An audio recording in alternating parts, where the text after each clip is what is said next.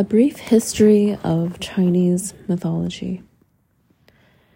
More than 2,000 years ago, the Chinese told tales that rivaled in complexity the ones told almost contemporaneously in Greece.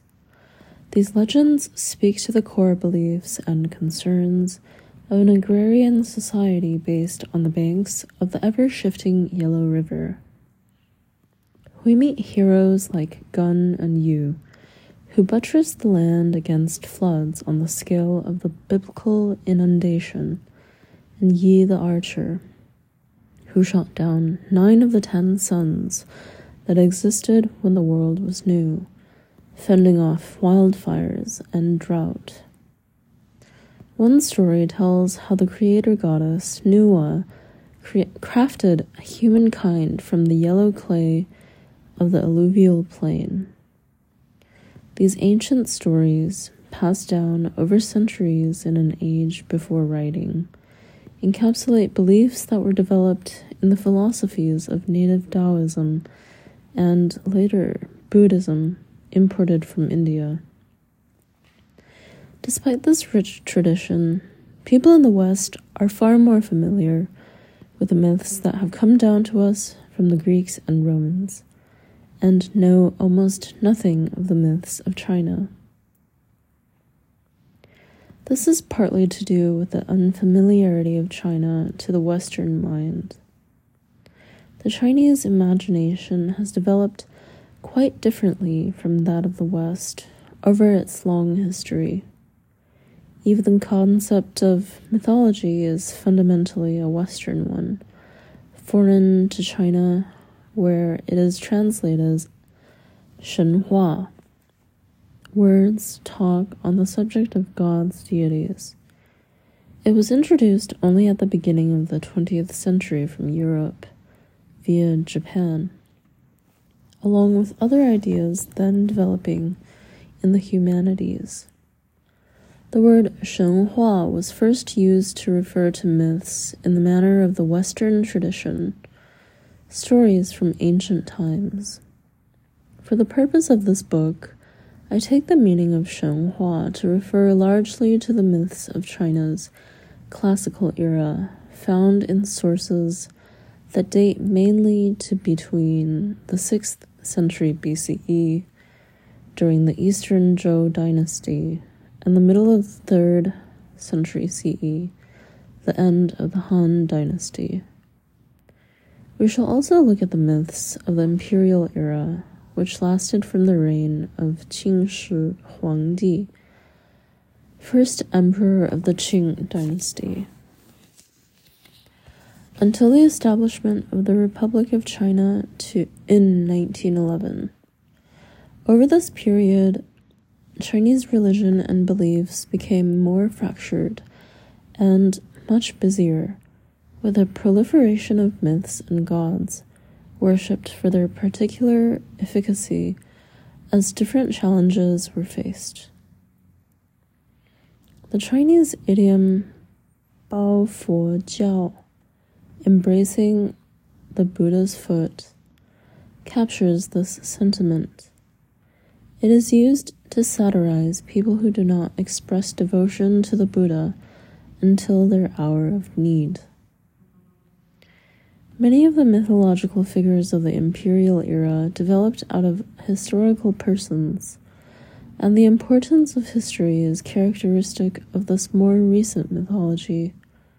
For example, the genial general and military hero of the Three Kingdoms period, Guan Yu, was declared the god of war by the Wanli Emperor of the Ming in 1594. In a mythicization of history. The annual Dragon Boat Festival, held in the 5th month of the lunar calendar, involves ceremonies placating the dragon gods of China's rivers, as well as commemorating the upright official Chu Yuan of the Eastern Zhou period, who drowned himself in despair over his failure to influence a bad ruler. Unlike the Greco-Roman myths, which have been shaped into canonical narratives by writers such as Homer, Hesiod, and Ovid. Those from China tend to be laconic, often appearing in contradictory arrangements that speak of different traditions. Many of the modern ethnic groups in China, such as the Miao, kept their strong oral traditions, either not having a written script or being less reliant on one. It is generally accepted now that tribal myths and legends had a part to play in the development of Chinese mythology, and nowadays we find that many myths among the so-called minorities, collected in the recent past, still bear a striking resemblance to the main myths of the Han Dynasty. It was only in the 20th century that scholars first attempted a critical analysis of the Shenhua of the classical era.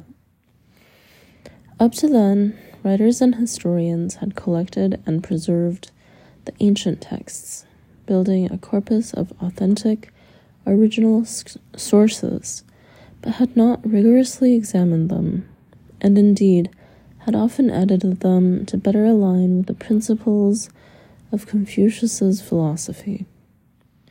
But since the establishment of the Republic of China in 1911, folklorists such as Gu Jiegang, 1893-1980, one of the founders of the Yigu Pai, doubting antiquity school, have challenged the accounts of the Confucianist elite. The place of myth in daily life. The great myths of the classical era may preoccupy scholars, but the accumulation of myth and legend over thousands of years can be seen in the abundance of temples and places of worship throughout China and the development of annual cycles of ritual and observance. Some followed countrywide, some strictly local. It was estimated that in Beijing alone, between 1400 and 1900, there were some 2,500 temples, mainly Buddhist, but also associated with the imperial cult.